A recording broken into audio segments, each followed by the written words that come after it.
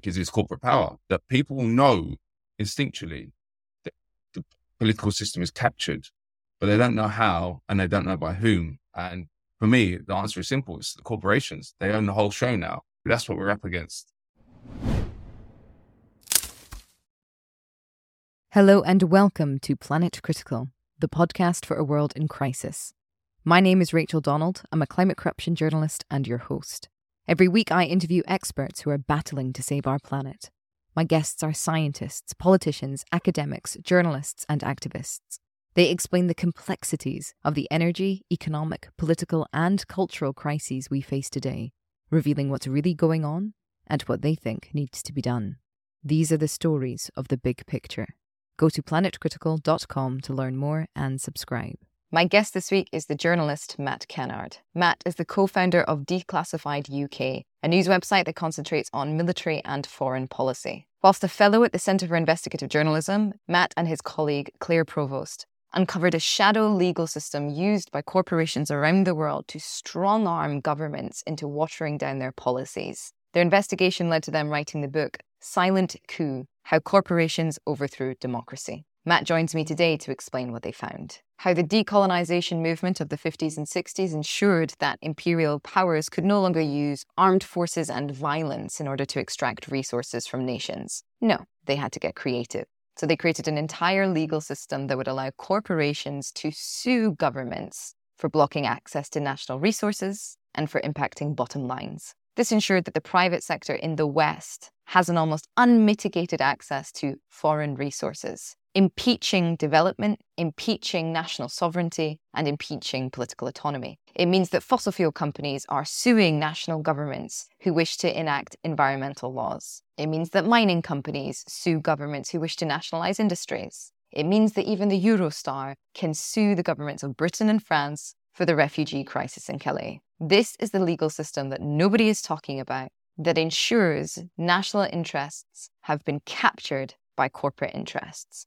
States create policies around the interests of corporations, and the governments who dare stand up to those corporate interests are taken to court in a back room of the World Bank in Washington, losing millions in the process of legal fees and often billions when they lose their case, ensuring that capitalism can sink its teeth into every corner of the world, especially in the places that dare stand up and dream of a different world order. I hope you all enjoy the episode. If you do, please share it far and wide. And if you're loving the show, support Planet Critical with a paid subscription at planetcritical.com. By signing up, you'll get the Planet Critical newsletter inspired by each episode delivered straight to your inbox every week. You'll also have access to the wonderful Planet Critical community who are full of inspiring thoughts, ideas, critiques, and determination. I'm so grateful to everyone who chooses to support the project. I'm a vehement believer in ad-free and open access content, so Planet Critical wouldn't exist without the direct support of the amazing community. Thank you so much to all of you who believe in Planet Critical and keep the project going every week. Matt, thanks very much for joining me on Planet Critical. It's a pleasure to have you on the show. Thanks for having me. So my first question is, why is the world in crisis and what can we do about it? Well, there's obviously a confluence of different factors as to why the world's in crisis, but I think one of the main ones, and the one that I've been kind of studying for the last decade really, is that democracy has been destroyed, or the few democratic structures that did exist at some point have been destroyed by the overweening power of corporations. And this has been a conscious effort from the corporate sector, which has obviously been around for hundreds of years, but has grown exponentially in power since particularly the Second World War. And they've now, in my opinion, completely colonized the state which created it and made it impossible for states and governments in so-called democratic societies to act in the interests of their citizenry. There's two sides to that. One is that corporations are now massively powerful themselves, but there's also the nominal power of governments, which obviously still exists, but is often exerted and projected in the interests of corporations as well. Even though it appears it's a government decision, those decisions are being made in the interests of corporations. And we recently published a book called Silent Coup: How Corporations Overthrew Democracy. And what we tried to do was try and look how these kind of hidden and quietly practice systems were erected and how they operate today. So I think, to answer your questions, I think that we need a democratic society with an informed citizenry to take on the crises which we have. The main one is obviously climate change, but the other one is the potential for nuclear war with Ukraine, and the fact we've got nuclear weapons being held by countless. We don't know 100% how many have them, but there's enough nuclear weapons. We have enough in the UK actually to destroy the whole of the world effectively.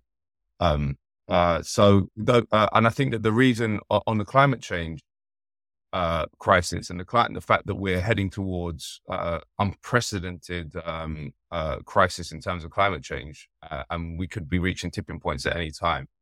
The reason that we can't take action is because governments are so intertwined with fossil fuel companies. And that goes for the Foreign Office. I can talk about the British context because that's most of the work I've been working on in the last few years has been on that. But the Foreign Office and MI6, for example, are basically operating as political arms of companies like BP and Shell. That becomes very clear in cases like the coup in Iran, when MI6 took out the democratic president of Iran in 1953 because the Anglo-Iranian oil company had been nationalized by the prime minister. That's the company that became BP.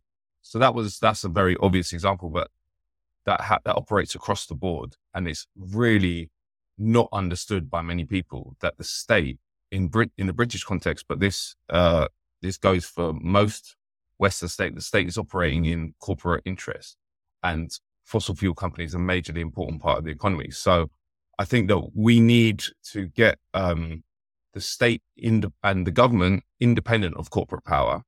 And we need to get the information system independent of corporate power as well, because a lot of people don't understand these things, because corporations don't just own the governments, they also own the media explicitly. Apart from the BBC, every major media outlet in Britain and across the world is owned by corporations, and they don't operate in a benign sense in terms of the news media. Firstly, they're businesses, primarily businesses rather than news organizations. So their primary focus is to make money. Secondly, the structural pressures of being owned by a corporation and being part of that sector mean that filters operate on what information can get into the media. So it's very hard to have a clear-eyed view of a corporate-run system and how it really works when your only information you get about that system comes from a corporate-owned media. So I think that we need to get corporations out of the government, and we need to get corporations out of the media sector, and then we can have a proper debate based on real issues and then a clear-eyed analysis of the world to bring about the end of fossil fuels, which any rational species would have done already, but we're not even close to doing. There's a very, very simple way of ending the climate change crisis, which is coming, and it's just stop fossil fuels immediately. So work out a plan in a very, very short term to get rid of them completely. That's not even started. So why is that? And my take is because corporations own the whole thing, and the corporations are only interested in profit. And that is a structural thing. We talked before we came on air actually just a bit about how you need to do a systematic analysis of the world rather than base it on individual personalities or individual characteristics. And I think that's true. And in the corporate sense, the corporation is set up to make money for shareholders. It can legally have no other consideration.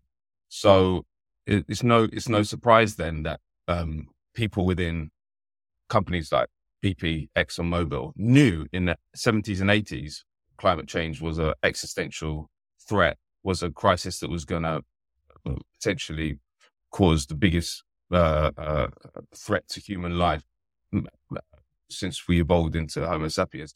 But they did nothing because their only consideration was profit. Now, these aren't, not all of them would have been psychopaths. not all of, many of them will have kids and grandkids that are going to have to live in the world, but they didn't do anything. Now, why is that? It's because their only consideration within these structures, within these institutions, is more profit. So we need to get institutions which run only on a profit motive out of governments and out of the media, and then we might have a chance of solving some of these problems. Yeah, I completely agree with you. The corporate takeover, or the coup, as you and Claire call it in your book, is really, really revealing. I think, I keep having these little moments though where I witness just how disempowered everyone feels. And I feel like it speaks to the systemic problem, like the fact that you can't just pull one lever and change everything. Like when I was in Papua New Guinea and I gate crashed the state luncheon with Macron, I got talking to some fossil fuel executives who didn't know I was a journalist. And they were talking about how, it might be too late with regards to the climate crisis. And maybe they didn't do it fast enough, but what else could they have done? And they were speaking as if it was just anybody on the street talking about this world, as if they weren't literally in the belly of the beast with the opportunity to change it. Yeah. And then later in the day, I was speaking to this guy who does recruitment for Total Energies. And by that point, I told him I was a journalist and my niche as well. And he was about, my age, young guy, educated. I was like, why are you doing this job? And he was like, well, if I don't do it, somebody else will. What can I possibly do to change the system as it currently exists? And there was even an Atlantic article 6 years ago that I read that was about all these Silicon Valley CEOs buying up bunkers in New Zealand because they're worried about the end of the world. It's do you know how much power you have to stop that? What? I think that's what's so interesting about systems, the fact that everybody's in it, even the people who seem to have such an inequitable amount of power feel utterly helpless in the face of it to actually do something about it. And I won't ask you the really horrible question of well, how do we go about this? Because it's incredibly complicated. But maybe to help elucidate what we could possibly do, could you explain to us how it came about in the 50s and 60s? Yeah, well, it was so what we call the silent coup, which is the coup of corporations against governments, started a long time ago in terms of the battle between the corporation and the state. So just to give a bit of history, the first kind of what was called the Joint Stock Company was created in 1555 in London. It was called the Muscovy Company, and it was a charter granted by the Queen for a company for a monopoly on the trade route with Russia. And then that was how corporations existed. They got a charter from the Crown, and the Crown was basically in control, later the Parliament, of that company, and they could and they were subject to their caprice. So they could say one day, we don't want to have that charter anymore, and that often happened. The Crown would just rescind it one day. So it was very clear who was in power at that time. Then, as time developed, the corporate form as an instrument became much more powerful and tried to wriggle free of state control, and that mainly happened in the mid 19th century in Britain. And there were a couple of things that made that really unleashed the corporation from the state. One of them was the fact that you stopped needing to get a charter from the state or the Parliament or the Crown. So back then it was a privilege to create a company, and now it's a right. Me and you, we can set up a corporation. That's our right as a citizen.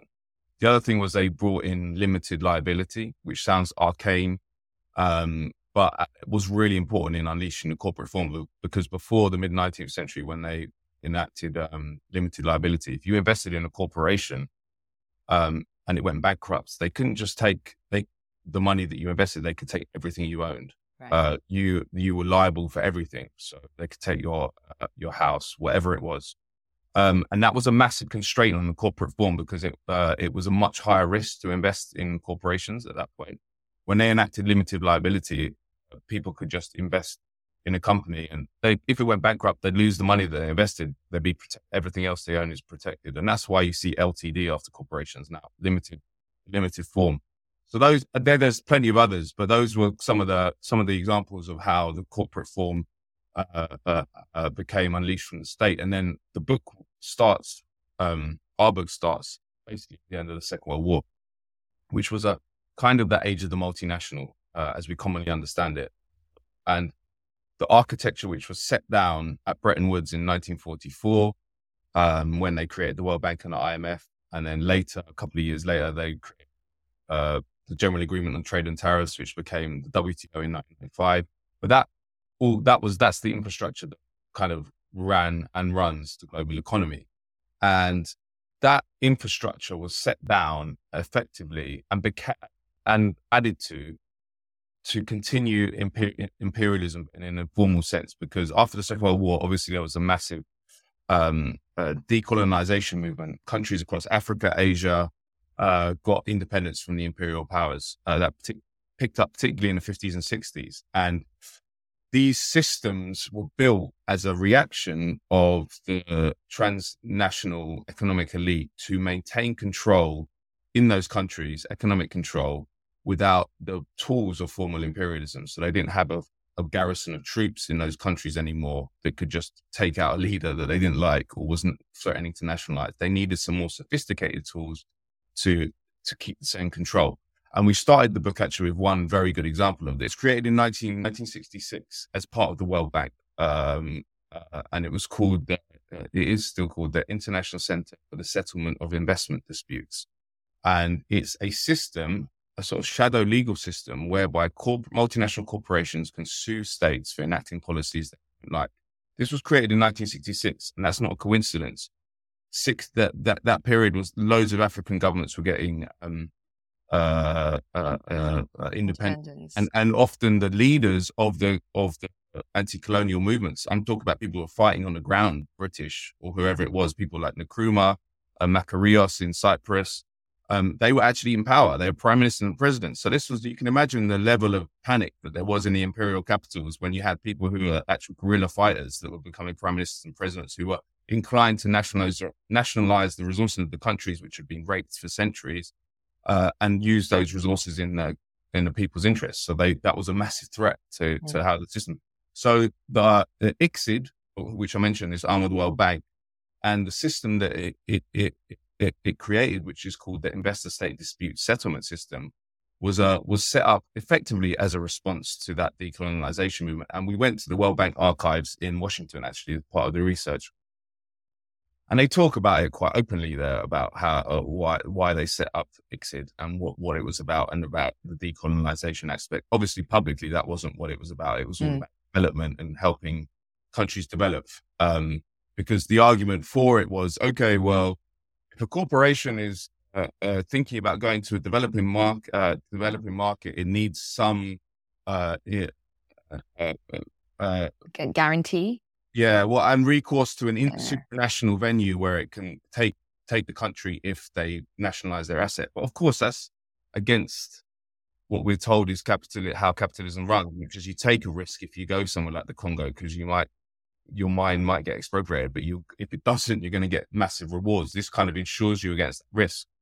And effectively, the ideology on the system is rubbish. You don't need this system to encourage foreign direct investment, but that was how it was sold. It was, but the system has just exploded since the end of the Cold War, and it's a massive part of the menu of policies which is pushed on the developing world by the World Bank. And the World Bank is the most important development institution in terms of how its role in how most of humanity runs their economies. And all countries that sort of are integrated into the global economic system, Western-backed one, have to sign these agreements which enshrine this system. And so I'll just finish with this. The system is enshrined in free trade agreements. It's like NAFTA, CAFTA.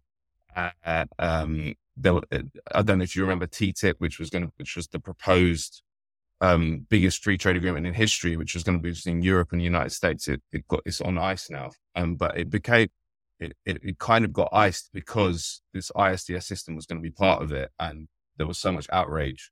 But that was kind of the only time that it's really got mainstream sort of prominence. Sorry, just to pick up on that. Go for it. That was between Europe and the United States.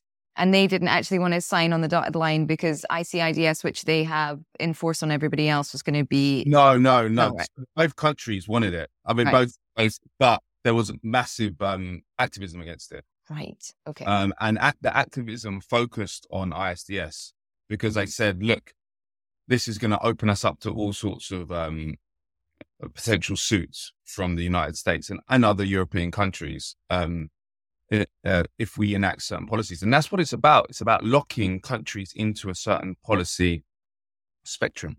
So it's about making sure they can't move. Like I mentioned, they had to create an infrastructure where you didn't have to do coups and assassinate leaders because you just wanted a system where they can't move, even if they had the predilection to nationalize something. Mm-hmm. And it's quite interesting that there was one major thinker behind the whole system, and it was a German banker called Hermann Abs, and he actually was close to the Nazi regime. But after the Second World War, he said, like, he made this famous speech. Well, it's not famous.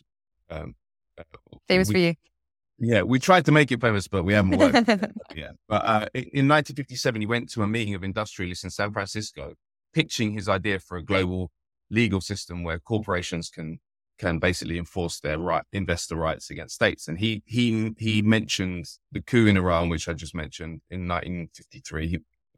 He mentioned the coup in Guatemala in 1954, again against the democratic president who was trying to do a little bit for his people to the detriment of corporate interests. He mentioned the invasion of Egypt after the nationalization of the Suez Canal by President Nasser in 56. And he was speaking in 57. So he was speaking the year after that with all these things had recently happened. And he said, we don't want to have to do these things.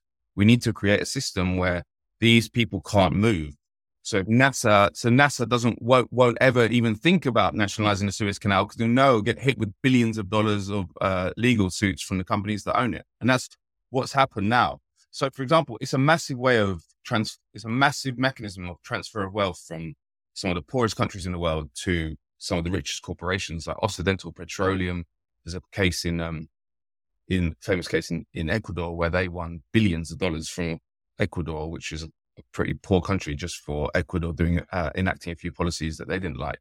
There's a current case now in Honduras where a American company is taking Honduras to ICSID and suing them for $11 billion, which is a third of the Honduras's GDP, for trying to. So the previous neoliberal US puppet government in Honduras had enacted an SEZ law, which basically, and we can talk about SEZs later, but SEZs are these kind of corporate utopias. But the current government in Honduras, which is a bit more independent, they wanted to get rid of this one SEZ, and this company that owns the SEZ took them to ICSID for $11 billion. And Honduras doesn't know what to do because they can't afford that. But there's enforcement mechanisms. So they have to go and the case has to be heard in Washington. So it's a mess. And I'll just finish with this. So these are the cases that get to court. The other thing is that this is the shadow system, which has a massive impact on policy making all over the world, even when cases don't get to court. Because nowadays, and we saw this in internal documents, which we got through Freedom of Information Act requests, not just to developed countries, but places like Guatemala. We looked at what were the internal deliberations when a government is trying to decide whether to grant an environmental permit, which might in a place where the local community might be adversely affected by the operations. And nearly always now, the prospect of getting hit with one of these suits, because we're talking about billions of dollars sometimes, as I mentioned, is one of the major priorities when they're deciding what policies to make. And that is a massive, massive problem. And it goes to the climate change thing as well, because there's a thing called the Energy Charter Treaty, which everyone should know about, which dozens of countries are signed up, and it enshrines ISDS.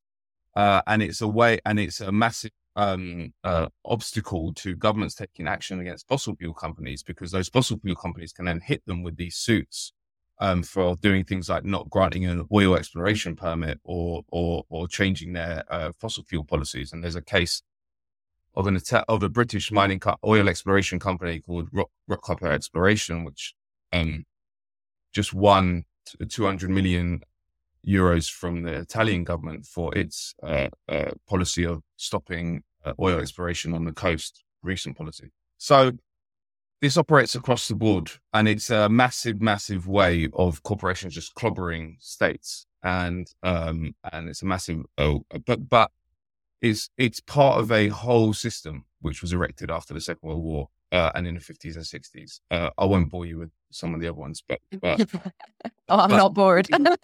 You can be sure that this is just one element it's one thread in a tapestry. Right. I've got lots of questions. Before we get into SEZs, special economic zones, and also possibly the World Bank, can you explain how this legal system sits within like national legal systems and like the international court, for example, in The Hague? Like where is this court and how is it operating, and how does it seem to be operating out with that other legal system that everyone else knows about?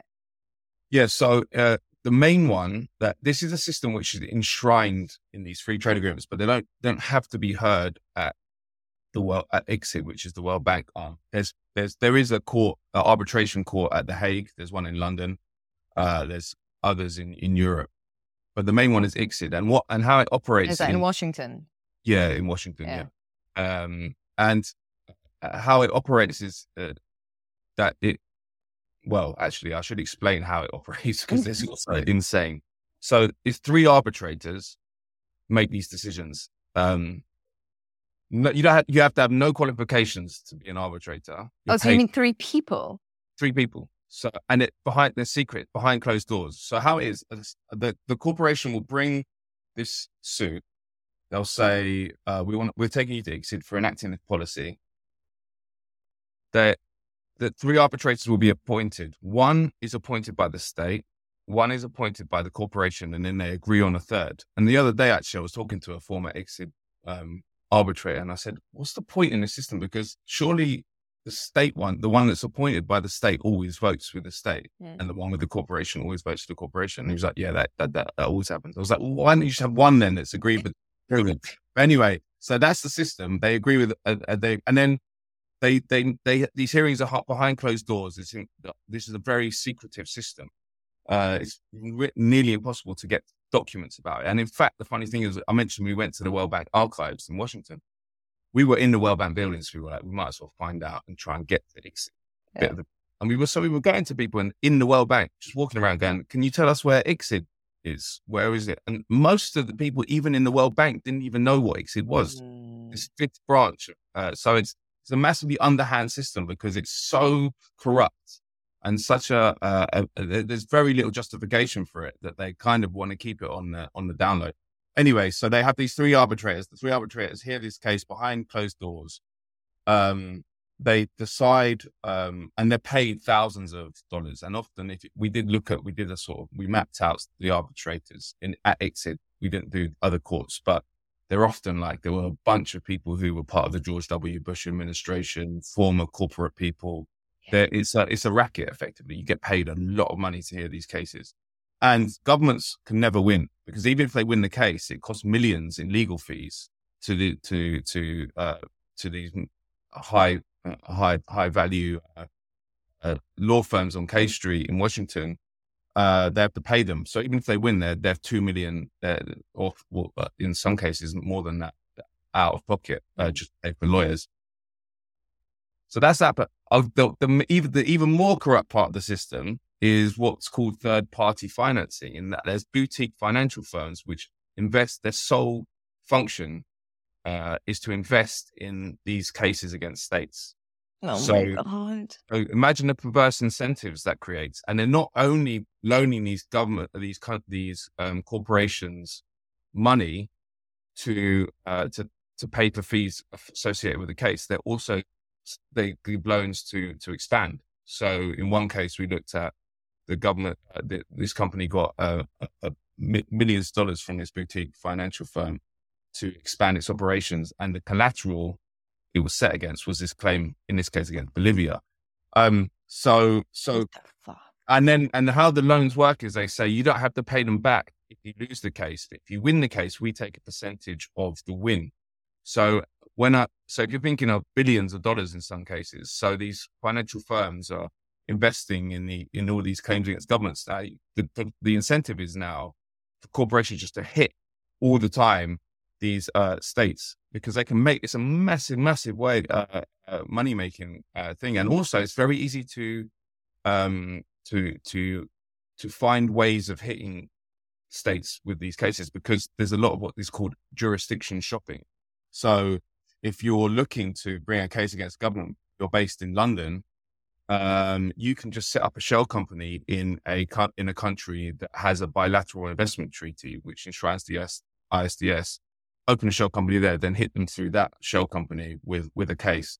That's happened. In fact, that happened. I'll just finish with this because this was maybe the craziest case we looked at. We went to South Africa and to look at a case where Italian granite company and investors had taken the South African government to ICSID for enacting black empowerment policies after apartheid. One of those policies was that companies had to give a percentage of their company back to historically disadvantaged people, so black people. And this Italian company didn't want to do that. So they opened a shell company in Luxembourg and hit South Africa with this suit to overrule this policy through the Luxembourg South Africa bilateral investment treaty. That case was never actually heard in the end because they settled out of court. The South African government said you don't have to abide by it, because they just wanted to keep the case closed and below the radar, because they didn't want to get hit with loads of other suits from other companies. So barely anyone in South Africa knew about it. But it's a completely corrupt system. Like, I mean, even people on the inside find it hard to defend, especially with third party financing, because it's like, you remember, I'm a bit old now, but maybe like 15 years ago, there was like quite a lot of interest in vulture funds. It was and vulture capitalism, and this side, where these funds would buy distressed debt. Right. So I don't know, a really poor country wanted to, couldn't pay their debts. So these firms buy these debts and then just hammer these countries, just take all their international assets and blah, blah, blah. Became a bit of a mainstream issue for a while, but this system hasn't. And it needs to, because there's no debt justification for it. It needs to be shut down completely. Yeah. The massive attack on democracy, and it's a massive mechanism through which the richest corporations in the world are rinsing some of the poorest countries in the world. I am horrified, although not surprised, I think, given the state of everything, but I'm horrified. I'm getting stuck on the image of these like three arbitrators. So you're telling me that these corporations can get third-party financing to sue these, like, the majority world, which is totally contrary to development, which is why everybody is everywhere and supposedly, still going into developing countries. And they will take these countries to court because this country with their sovereign autonomy has enacted a policy that they don't like. And that case will be seen in front of three people who are not lawyers or judges. It might be, but they don't have to be. But they don't have to be. Yeah. Just three random people from the sphere of whoever those people are, and they operate like the elite, essentially elite business, and then they get one vote each. Yeah, and that's it. Yeah, and they're appointed by the two parties. As I said, one is appointed by the state, one is appointed by the corporation, and they agree on one. How is that legal? It's mad. The whole system's insane. I actually was just in Paris to do some events for the book, and a former ICSID lawyer came to one of the talks, and I was talking to him afterwards. He was like, he said to me, I agree with everything you say, and it is insane. Like the system is completely corrupted. And he said that I had to get out. He left there maybe 10 years ago. And he said that the only reason he went into it was because he had massive, he wasn't an arbitrator, but he was a lawyer that worked on the cases. And he said the only reason he went into it was he had massive bills from law school and he had no choice. But he said, I'm so glad I'm out of it. And there is no defense of it. That's why it's so secretive. Yeah. Because people, and that's why, like someone like you know about it. you don't know much about it, and you're au fait with a lot of these issues, and it's the same across the board. No one really knows about it, and that's by design, because it's indefensible. Yeah. So they don't want people to start being interested in it. So, yeah, it's crazy. I'd encourage everyone to look into it, because, as I mentioned earlier, it's an attack on democracy. And the other point is it's coming back to roost in the countries that created it. So as I mentioned, this German banker was kind of the ideas man behind it. He actually linked up with a British lord called Lord Shawcross, and they wrote something called the Abs-Shawcross Draft Convention in 1959, which eventually was basically the template for ICSID in 1966. But now, like, we're the rich European countries which created this system to enforce their control in the developing world are now getting hit with cases. So we went to Germany and looked into a case where Germany was getting sued for billions by a Swedish energy company called Vattenfall, who were running nuclear power plants in Germany. And after the Fukushima disaster, Germany decommissioned all their nuclear energy. So Vattenfall said, we're going to sue you for billions now, because, again, you're enacting a sovereign decision policy. You should be allowed to decommission whatever you want and change your energy policies. But they did that. Vattenfall had also taken them to ICSID for its coal-fired power plant, which was raising the temperature of the water around the plant. And they took them to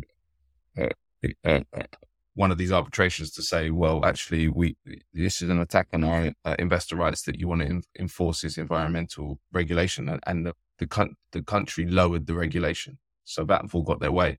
So it's a massive way to strong them. To be honest with you, for me, the much more important part of this is not the cases that reach court. Of course, they're outrageous. And when you talk about billions of dollars going from Ecuador to Occidental Petroleum, it's an outrage. But for me, the much scarier thing is the policy making chill that this has all over the world. And the fact that it's all enshrined in these free trade agreements and bilateral investment treaties. And I think this was another major revelation for me anyway, looking at it, was I started looking at these free trade agreements and bilateral investment treaties. And you're sort of like, okay, these are not about trade. And when we talk about a free trade agreement, free trade, right, you understand it as people saying it, and it's about mutual lowering of tariffs. It's all about greasing trade between the two countries. That's maybe a little part of it, but they're hundreds of pages, a lot of them. And it's all about legal mechanisms for corporations to enforce their interests in those respective countries. And that's why ISDS is included in it. It's not about trade. It's about investment. It doesn't make free trade agreements. Free trade agreement is a massive misnomer, and I don't think it's a coincidence. It should be called a corporate rights agreement, and actually in South Africa, what was quite interesting was they said after the fall of apartheid, we talked to people who were in the ANC government after the fall of apartheid, and they said Mandela would go to somewhere and they would they'd tell him to sign a bilateral investment treaty, at the time presenting it as just a bit of diplomatic goodwill. Just come on, we're friends now, sign this. And then they were getting hit with these suits later on that they didn't know where this ISDS system was enshrined by. And you hear that all the time. And we went to Myanmar, Burma as well, when it was coming out of the cold, when they thought democracy was going to be developing there. And all these bilateral investment treaties enshrining the ISDS was a massive part of what was being enforced on Myanmar, Burma. So it was just about bringing them in and integrating them into the system. And you saw that massively. And a major reason I did mention that the system was taken off after the end of the Cold War, a major part of that is because the former Soviet bloc countries in Eastern Europe, they were all bought into this system and assigned these agreements which enshrined ISDS. And if you look into sort of the breakdown of what regions are getting hit mostly with these cases, Eastern Europe is one of the major ones that's getting hit with loads of cases. But it's massively important for us now as well. There was a case that Britain and France lost, which was bought by the company which runs the Eurostar, because they weren't doing enough to deal with the refugee problem, and it was impacting their business. So, yeah, no one knows about that case either. Sorry, what was the logic? How was it impacting their business? Well, it was make it that I don't know specifics. It's not the case I've actually looked into that much, but it was their argument was that it was impacting, I don't know, on services and stuff. That I don't know if they'd have to cancel stuff, and it was making, I don't quite know that, but I know they won the case. That is amazing. So what does this mean then? Okay, see, we've got, in terms of fossil fuels and the fact that we need to ramp down fossil fuels yesterday, in order to survive the coming century. What does this law mean then? And how can we look at it or use this knowledge to better understand the decisions that governments are making? Because obviously in the UK and in the United States, Biden, Sunak, quite different, not very different, but quite different, but they're coming under fire for continued expansion of oil and gas licenses. And not to give them an excuse, but can they do anything else whilst this legal system still exists? Well, it's hard to take back existing licenses if they wanted to do that with this system, because they can get hit with these suits. But in terms of new ones, it locks them in again. Even later down the line, if you get a government, which doesn't look likely in Britain, but if you get a government which wanted to cancel those contracts, and in fact, Starmer recently, didn't he say that Labour won't cancel any contracts? I don't know if that decision is informed by the fact that they know they'll get hit with billions of dollars of suits. But it's an element of it. It's not the only element. Of course, there's also the fact that corporations have found many, many ways of infesting governments and making policies based on corporate interests rather than citizens' interests. I mean, in the States, it's campaign financing, all sorts of things. There's many mechanisms here as well. The people don't understand that the British state, large parts of it are set up, taxpayer-funded bodies are set up to promote corporate interests. On the topic I cover, which is more foreign policy, military stuff, there's a whole section of the Department for International Trade called the Defense and Export Security, DESO, Defense and Export Security Organization. And that is a taxpayer-funded unit of the Department for International Trade. It was actually set up by the Labour government in the 60s, which is all about promoting the arms industry, private arms industry, which is primarily BAE Systems. So we're paying to promote them. And that goes across the whole part of government. I really, really think, advise people to look at this part of the British government website, which is called ACOBA. ACOBA is the committee that, so if you're a public servant, politician, minister, intelligence chief, whatever it is, and you leave and you want to join a corporation within 2 years, or you have to get approval by ACOBA. And I've never, ever come across ACOBA refusing one, by the way. It's quite interesting. I want to do a story one day about how I think ACOBA might have 100% represent. So it's but they do say things like you can't, so the former head of MI6 left in 2014, Sir John Sawyers, and he joined BP in 2015. And I think the ACOBA recommendation said you can't lobby the British government on behalf of BP for 2 years, and you can't use any information you got in MI6 to help BP. Yeah. Anyway, you see, if you look at the ACOBA documents, you just see how the revolving door operates. And in fact, there's basically no barrier between the state and the corporate world, and they're all cashing out when they leave. And that's part of the career trajectory. Everyone knows it. But that has a massive impact, because ISS is one element of it, but there's basically no differentiation. And in fact, MI6, just to be specific about it, is quite an interesting one to look at, because it's a security organization. We're told a lot of rubbish about it. A lot of it's about James Bond and how it's like a sexy guy going and saving the world, fighting the baddies or whatever. But MI6, I think it was three MI6 chiefs, and they're the only ones we know about, we know the names of. You can imagine what the other ones are doing, but they all joined the fossil fuel industry after leaving MI6. And MI6's stated role is to protect the British people. What's Britain's greatest security threat? Climate change. Yeah. So they don't care. It's all rubbish. But so they all cash out in the fossil fuel industry. Sawyers joined BP the year after he left MI6. Richard Dearlove, who was the head of MI6 during the Iraq debacle, he joined an American company called Cosmos Energy and has made millions there. Sir John Scarlett, who was the author of the Dodgy Dossier, he joined Equinor, the Norwegian oil company. So there's no difference. So ISDS, yes, is one element of it, but I don't think there'd be any. I think even without that, people need to understand that these people that there's no barrier between state and corporate power, and that's part of the argument of the book, is that there's a massive conceptual mistake that people make and still make, even on the left, which is that these are two adversarial power centers that duke it out based on their own interests. That doesn't exist. They are working together, and the state works in the interest of the corporation. And everywhere I went on the ground, that's what I was hearing is people. This was kind of a revelation for me, because I still had a kind of maybe naive belief that governments had some mechanisms through which they had to respond to popular pressure. But when I was going to places like Colombia, particularly, and Tanzania, and talking to people who are being on the sharp end of corporate attacks, whether it be taking their land or polluting their environment or whatever it was, I'd ask, but why? I get the corporations effing you over, but why isn't the government supporting you? Why isn't the government defending you against corporation? That was a silly question to them. They all said the government works for the corporation. Yeah. Government is a intermediary between the corporation and the resources of the country. Yeah. And that is pretty much how it's all over the world.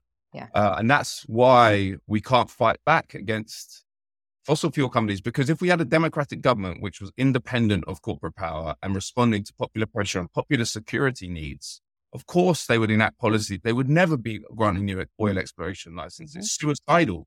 It's suicidal. People.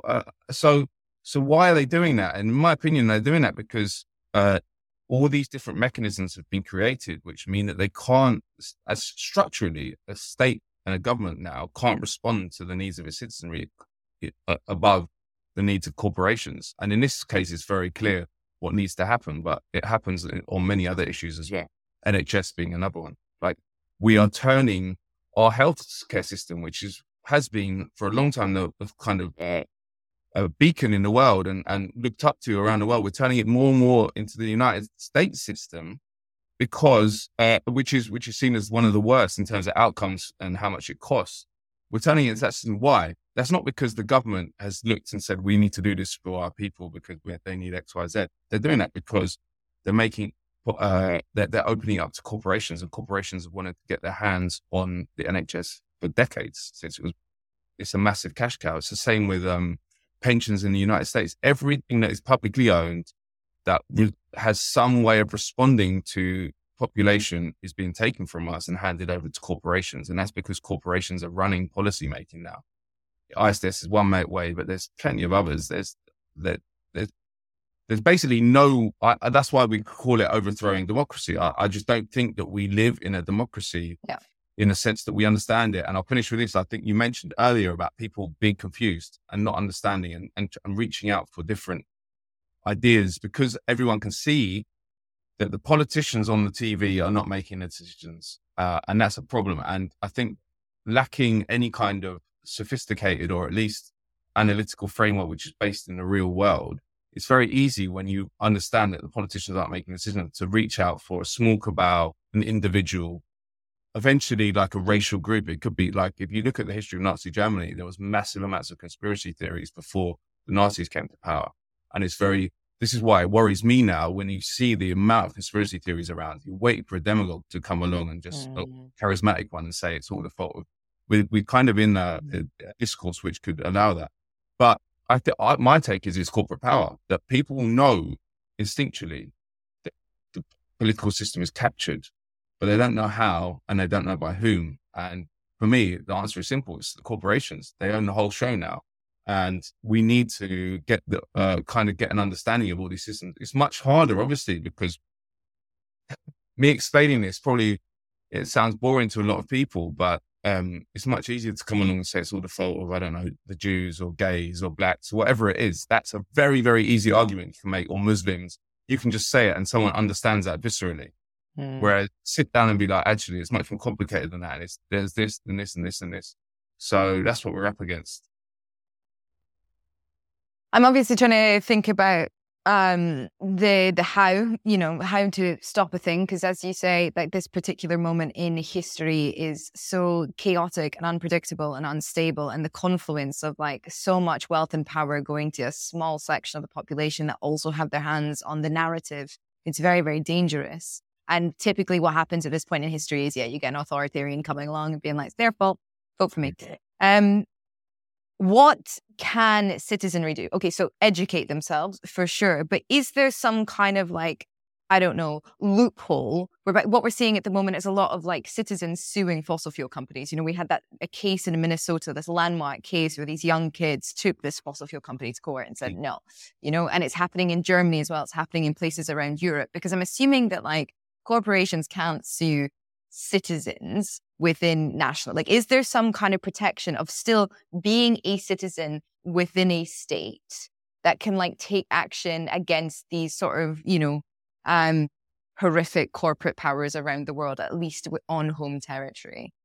Yeah, it's a good question. It's quite interesting, isn't it? And this came up when we were doing the research. It's like we said, is there a parallel legal system where, which there should be, right? Which is if there's the corporate one, if a company like Chevron comes and literally destroys a whole community of thousands of people in say Ecuador, is there a supranational venue that those citizens can take that corporation to? It doesn't exist.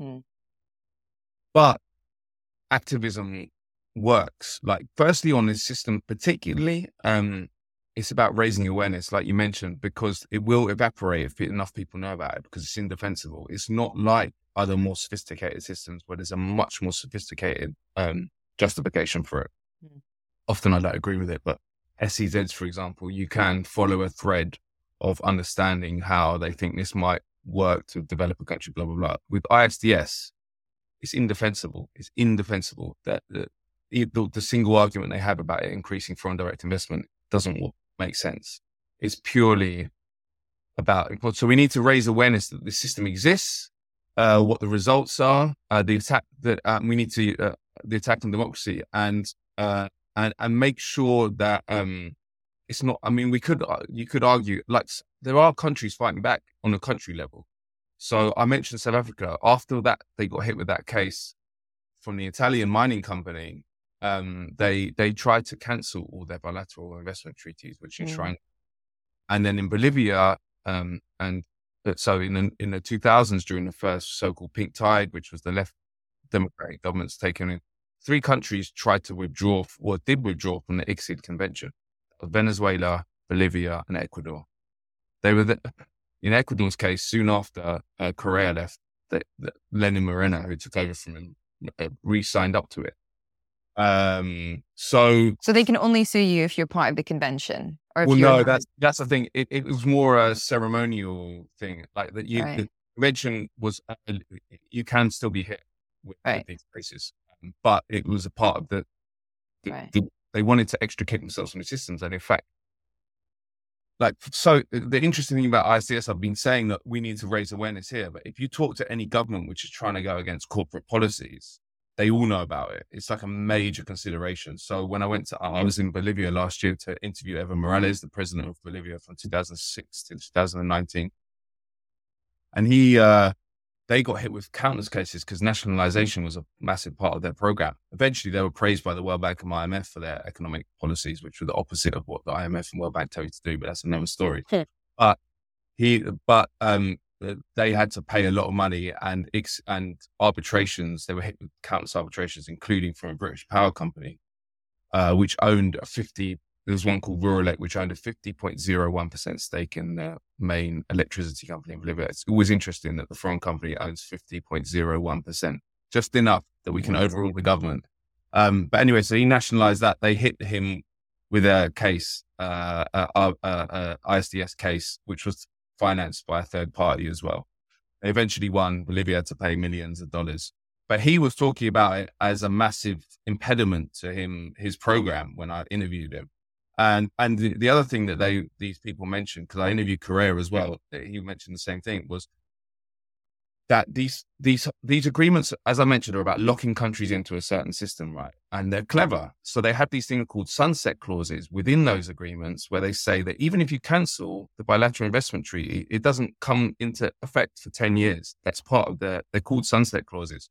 So what they're hoping is that you might get a liberation government or a government which wants to do things for their citizenry, corporate interests, but they'll probably be gone in 10 years. And by the time the cancellation happens, you'll have another government in where they'll just reverse it anyway or cancel the cancellation. So it's very, very hard to extricate yourself from the system. And that's by design. And they talk about it openly on with the sort of 1% and the people who design these policies. I mean, like Thomas Friedman, what did he call it? The golden straitjacket. Their idea is this is golden and it's a great, you need it for development, but it is a straitjacket. It's meant to make, as I mentioned, in the 50s and 60s, so people cannot move. And I've just finished with this. Well, very clear case of this was when we went to El Salvador. Again, El Salvador was being hit by a Canadian mining company for not granting an environmental permit to them to dig for gold. And we went to El Salvador to look into the case, to go to the mine site, to interview the local community. It had become a massive issue in El Salvador. And in fact, everyone in El Salvador knew about the case, like on the ground. Everyone we talked to would mention CIADI, which is ICSID's acronym in Spanish. Oh, interesting. So it's quite an amazing thing. So it is possible to raise awareness. But anyway, for them, it was a massive attack on their sovereignty. And we talked to ministers who were serving, and they were part of the FMLN government, which came out of the Marxist guerrillas in the 1980s. So serious people, but their policy program was basically non-existent. They were doing nothing to really kind of change El Salvador and make it work in the interest of its people rather than transnational capital. And we were asking the minister for water, who was actually a really good guy. And we were saying, why are you so moderate? Why are you doing nothing? And he said, we can't move. Every time we want to enact a policy, we're told we'll get hit with $1 billion. We're being told by our advisors we'll get hit with like $1 million of suits by these international companies. If we do something else, we'll get hit by a cut to our US aid program, which is effectively another effort to lock people. So, and he was saying explicitly, like after we lost the civil war in the 80s, we were integrated into this system where we signed all these agreements enshrining ISDS. We signed these massive aid agreements with the US where they basically just keep us on life support. And the whole of our economy is based around needing that aid.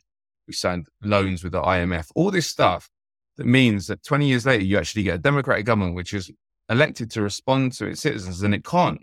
And he's like, for him, it was obviously he was pissed off about it, but it wasn't a surprise to him. He said that we're locked in. And that's the way it works. But to go back to your question about how you fight it, but Bolivia is one example, but unions. I mean, I know it sounds like a cliche, but everywhere I went, and not just unions, because unions exist, powerful unions exist, which are not independent, which are basically working for corporations and states. I saw that as well, that they've been captured a lot around the world. But we need to build union power because there's two power centers in a society, really. There's a state and the corporation. And organized labor is the only third power center that can be built that's on the same structural ability to influence that the other two have. I mean, the state should respond to us, but it doesn't. So we need to build up organized labor, and it's been smashed, especially particularly in Britain since the 80s. I talked to my mum and dad, and they say that in the 70s, 60s and 70s, everyone knew the names of the union leaders in Britain. They were like big people. And now, I know most of them, but most people don't. I mean, Mick Lynch recently, but yeah. But that was that Thatcherism and neoliberalism smashed organized labor, and really that was a very clever thing to do because it's made them the enactment of their policies much easier, and actually was a prerequisite to enact it. So we need to rebalance our society, and everyone needs to join a union, and more importantly, make those unions independent and responding to workers and responding to people on the ground. If I can, I know we're coming up for time, but if I can just pick your brains really quickly on Labour and Starmer's government. Yeah. And my favourites. Because it's very, how do I put this? I am bad for staying on top of like what's going on like nationally in terms of like party politics, because I find it exhausting, and I find it really dull as well, actually. Right. But we've just had the reshuffle. I saw that you tweeted that this is like now, a Blairite cabinet essentially. And people like you and Ash Sarkar and Aaron Bastani are like really sounding the alarm on like this Labour government cannot come into power. But what does that mean? Does that mean we have to have another Tory government? Like what are we looking at here? And what do we do about it? How do we get a real Labour government into power in this country? Yeah. Well, I'm like you in the sense that I got really involved in it during the Corbyn years just because I felt it was important. But now I'm just so bored by it. I have recently got more into it, but I don't want to. It is really, really dull. But yeah, I mean, the Labour Party are advertising the fact that they're the same as the Tories. I don't know. It's not controversial to say that. If you look at what Starmer's saying and his ministers, they keep on saying we are going to keep the child benefit cap, which is going to starve countless kids. We're going to not do a wealth tax like the Tories. Yeah. We're going to be harder than the Tories on benefits. Like, it's not me saying it, it's the Labour Party saying it, and that's. My belief is that the problem is not Starmer or Rachel Reeves or any of these clowns. The problem is that Britain is not a democracy, and it can't, and it's set up like that. The Labour Party has, there's been periods where it's done good things, like the creation of the NHS and stuff like that, but it's been captured by the British oligarchy, the small section of Britain which really runs the whole show, and made to work in their interests. And I think a very clear way of this was something I kind of suspected, but I think that the Corbyn years really revealed that, because out of all the forces that were raigned against him, which was pretty much the whole British establishment, because remember, he's had really good policies on fossil fuels, on taxation, on foreign policy. He was the first manifesto that said we're going to stop arming the Saudi dictatorship and arming apartheid Israel. Really, moderate stuff in a national education service, stuff that any kind of liberal should support. Anyway, who were the main people that brought him down? Obviously there was a massive establishment attack, but the Labour Party itself was maybe the key player. And how interesting is that? Especially in 2017, when they could have won. There hadn't been trench warfare against him for 2 years. He would have won. And so the Labour Party had to reveal their true role, which is to give the appearance of democracy and to give the appearance of choice. Well, actually, they've kind of sacked off the second part of that now under Starmer. But essentially to give the appearance of democracy when there is none. And it's a very, very clever way of doing it, because I think Starmer will win. And the liberal take on all this is like, for years they told us, we just need to get rid of Johnson. We just need to get rid of... They're a particularly awful bunch. And that's true. They are. And their policies are awful. But there's going to be a real... But a lot of people believe that things are going to get better under Labour. And there's my take now is that people are going to go nuts when they see, and it will happen pretty quickly. It's been advertised now, but I think it'll be even worse when they're in power, because the pressures from the right will be even more acute. People are going to see that we don't have a choice, and that's by design.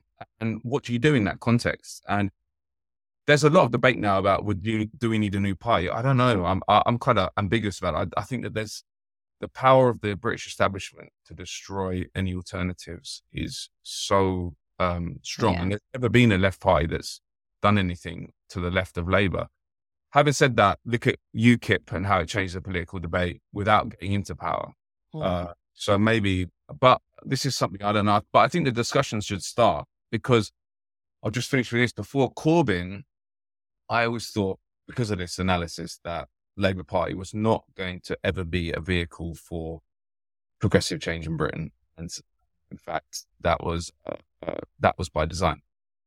Corbyn won, survived for 5 years somehow. And I was like, well, okay, maybe I was wrong about that. Maybe the Labour Party can be used. But actually, in hindsight now, I think that my initial take was right. And I think that Corbyn years proved that, because they would have brought him down at some point, even if it got into power. They will, for them, a Corbyn government, this is for the Labour Party establishment, a Corbyn government enacting an anti-imperialist one as well, because maybe that, for me, that's the red line. That is much more dangerous than a Boris Johnson government or a Conservative government. That's what I believe. For the establishment. For the establishment, much more. And also the Labour Party itself. Yeah. Because you look at who Starmer is, like you realise pretty quick he's kind of just like a emblematic of what the Labour Party is and what it's become. So I have. There's no magic bullet, is there? I mean, we haven't had an aggressive government for 40 years. I mean, I don't know much about what Harold Wilson and Jim Callaghan did, but I don't think they were great either. So we're kind of I mean, to be honest with you, before Corbyn, I always went to Latin America to get my political gigs because you see real liberation governments there. Like, as I mentioned, who are doing real things in the interest of their people. That's never really happened in the UK in the same way. But I think that maybe that there's going to be a major crisis of democracy under Starmer. My take now is that he won't last that long, but I think it will have opportunities. There will be a moment of crisis where opportunities are going to arise, and the left needs to be ready with ideas and organizationally to take advantage of those. All right. Matt, my final question for you is, who would you like to platform? This is going to sound a bit cheesy, but I'd like to platform a lot of the people on the ground that I speak to about these systems, because the people on the ground understand the systems a lot more, because they don't go through the ideological institutions we do, like the universities, media systems, where we're told all these lovely, all this propaganda about how the system works, and you have to kind of believe it to get higher into that in the intellectual industries. They didn't go through those institutions, but also they're at the receiving end of a lot of these systems, and there's no way you can't understand it. You're getting killed by a paramilitary which has been hired by Chiquita in the banana company in Colombia. But you know how corporations operate, or you're getting your land taken from you for a mining company in Tanzania. So these people are really smart, are battling against the odds, or really powerful forces, and no one ever hears from them. And that is because a lot of them don't speak English, they don't have access to the internet. But if I had if I had a dream world where I could choose which voices were, it would be people on the ground who are victims of these systems, not the people in air-conditioned offices who are running these systems, who I do believe, having looked into this for a long time and interviewed a hell of a lot of them, do believe what they say they believe.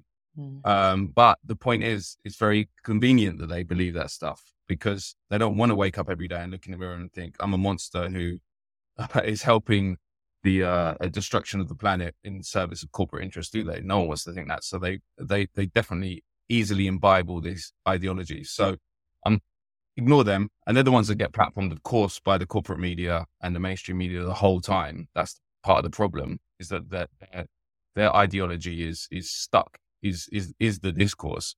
So we need to somehow platform the people on the ground, but that's not easily done.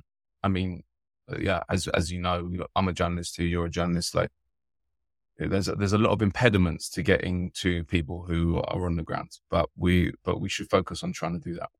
Absolutely. Matt, thank you so much for your time today. If you want to learn more, I've put links to everything over on planetcritical.com, where you can subscribe to support this podcast and read the weekly newsletter inspired by each interview. If you liked this episode, leave a review and share it far and wide. If you loved it, choose a paid subscription at planetcritical.com to join the community. As always, my deepest thanks to that community. Planet Critical wouldn't exist without your support.